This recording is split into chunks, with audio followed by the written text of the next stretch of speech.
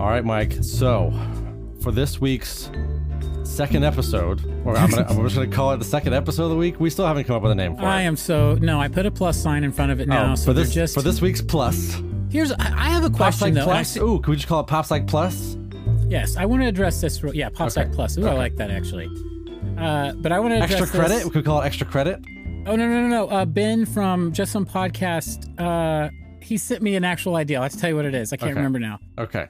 Anyway, I have to address this. I don't understand.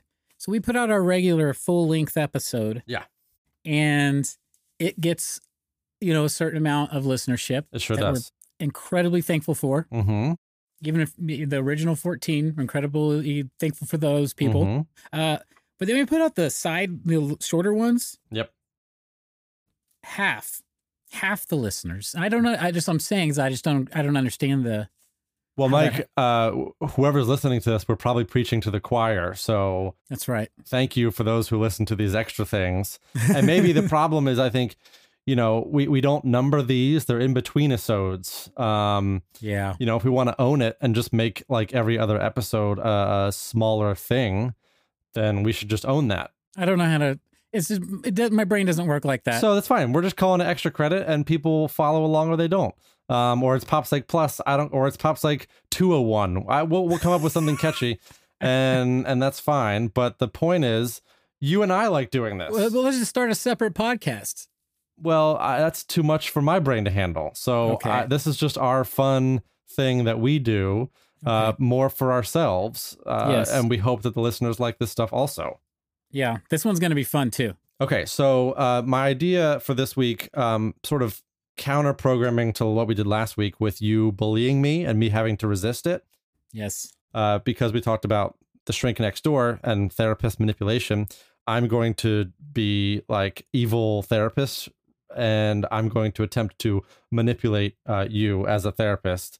And we should point out that I'm not Mike's therapist, if that's ever a confusion for anybody. But I'm going to be an evil fake therapist, and this is you should not take this as the way I am in sessions. Please, God, don't. I'm the patient, and Mike is the pretend patient, and this will not be anything based on Mike's real experience. We're acting. So I was going to ask you, yes, how easily influenced should I be? Well, I think what we would like our listeners to pick up on is that therapist manipulation can be very subtle. And maybe that stuff you might let go or feed into, but then over time it's going to become super obvious that I'm attempting to manipulate you. And at that point, you should make attempts to set boundaries with me or even end our therapeutic relationship as you see fit. All right. Should I be a Southern person? Do you have a Southern accent? I always do a Southern accent. It's the best. No, let's not have our listeners be distracted by. You don't want to hear that. Okay. No, because then we're not going to be able to do a straight thing. Rat. And I think there's some like straight... a brown bear. Yeah, there's some straight stuff I want our listeners to take away from this, which is that therapists communicate in a lot of different ways, and it's important if you start to get uncomfortable to set a boundary like Mike will probably do in the next couple of minutes. Yep. So we'll just say action. Yeah, let's do it. And we'll just start our session. Okay. Do you want a fake name? Yes. Okay, you can have a fake name. What do you want your fake name to be? Maurice. Okay, Maurice. All right.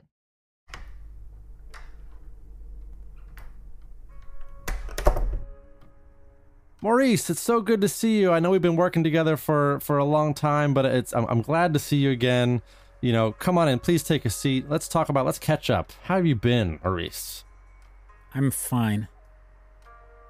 Okay, well, you say fine, you don't sound fine. So tell me more. Like what's been going on? I've just been really down.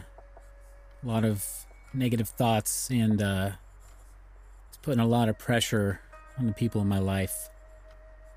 Well, that's not good, Mike. It's not good to put pressure on other people in your life. I mean, are they telling you that you need to change? No, of course, they would never say that. It's really more just about guilt. Okay, you feel bad. I feel a lot of guilt and shame about some of the things that I have to put on them because of the way I am.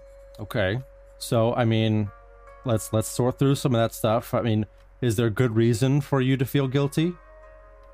Well, Yeah, yeah, because they have to work extra hard because, I'm just not as present as I can be. Or, yeah. Okay. So is it hard for you to talk to them about this stuff? Do you need me to talk to them to help straighten them out? Yeah, I mean, well, it would help if you called, like if you called like my wife or any of like my family members and explained to them, then maybe they would understand because it came from somebody else and not me, so they would know that like the way my brain works is real. Mm-hmm. Yeah, that would help. Yeah, I mean, because I'm not trying to make you feel bad. Obviously, this is something you're struggling with. But I want to help you. So if there's something that I can do for you, I want to do that. So if I can, if what you're asking me to do, or if you're comfortable with me doing this, I'll just make a phone call to, what would you say, your wife, maybe your parents, a couple friends, and really probably my wife would and be just the kind of best straighten one. them out. Yeah. Yeah. And to tell them to kind of lay off you, leave you alone. Yeah. Yes. Leave me alone is actually the perfect way to put it. Okay. Just leave me alone. I just need to be alone for a while. Yeah. And what else do you want me to tell them? You can tell them that they don't own me. Yeah. You tell them they don't own me. I am my own person. And their opinions of me doesn't matter in the slightest. Right. So these people, if they're giving their opinions of you, they're hurting you. So we're not just telling them to leave you alone, but we're telling them that they've actually had a negative impact on you. Absolutely. They have had a negative impact on me. And I think about it like all the time about how they're actually the ones that make me this way. Yeah. I mean, Mike, you and I have been working for 10 years together. I know. It's 12 years. You're not the problem. 12 years together. You are not the problem. Yeah, I'm not the problem. It's these people in your life. Can you please just tell me what to do to make a change? Mike, not only am I going to tell you what to do, I'm going to do it for you, because we've been working together so long that I know you. I know you're not going to be able to do this on your own. So I'm going to do it for you. You know me better than anybody. I've told you all of my secrets. I know. And I want to take that faith that you have in me, and I want to reward it. Okay. So I'm going to make some phone calls. What are you going to say? Well, I'm going to tell some people that they need to leave you alone and that they've been causing you problems for a long time. All right. If you're comfortable, maybe even that you need a break from them. I think that's probably a good decision. Yeah. Where am I going to live, though? No. You're not going anywhere. They need to leave. Okay. But I'll still be alone. Well, as we just talked about, maybe you being alone is when you feel at your best. Free from the negative influences of people around you. Okay. Because you've got me, Mike. Yeah, I was going to say. Mike Maurice. Yeah, I was going to say, I've got plenty of bedrooms and... Yeah. So listen, I mean, even if you don't have family, you can sort of become part of my family. We'll meet twice a week. Yeah. We can do a phone session here and there. Now, I'll have to charge you for that. That's fine. It's gonna be worth it. Well, I was also wondering if you wanted to come run my company as well, because I have a lot of money. Do you want? I'll actually also I can put your family into my will. Well, hey, I mean, if you think that's a good idea, I'm not going to stop you from doing it. Also, would you go ahead and this is a big one. This is a big ask. Will you murder my wife? Well, Maurice, I don't like to get my hands that dirty, but I know a guy. Okay, we know that I'll guy. make a couple phone calls. And, let's give me a couple weeks, and I'll give you a heads up, and hopefully also a head. And, yes. Or at least a picture of a head. I don't have any control over what he does with the head afterwards. Okay, that's it. But yeah, I just think, Picture proof. After these 12 years, we're finally making progress, and I really appreciate you trusting me with these decisions. Yes, I love you. Well, as you should. I'm making a lot of decisions for you. End scene. Oh, I feel dirty. Yeah, that was horrible. It was horrible in the sense that we're terrible, but it was also just like. But yeah, so to cringy. do an outro on that, the initial interaction that me and you, Maurice, were having was a lot of standard stuff, right?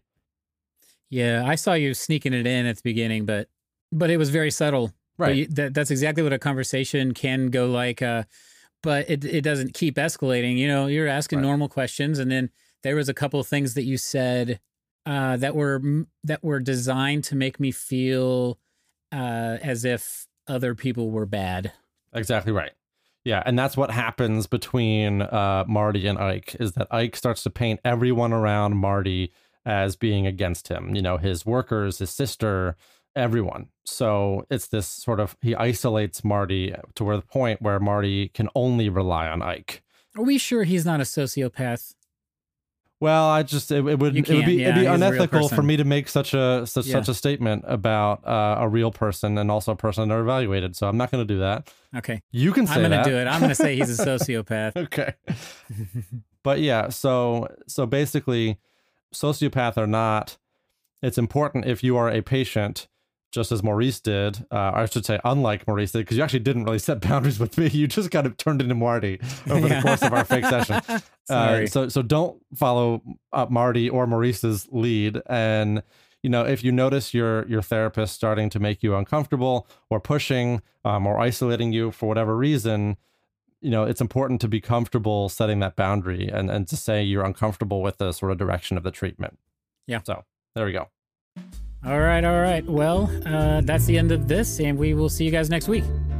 We're out.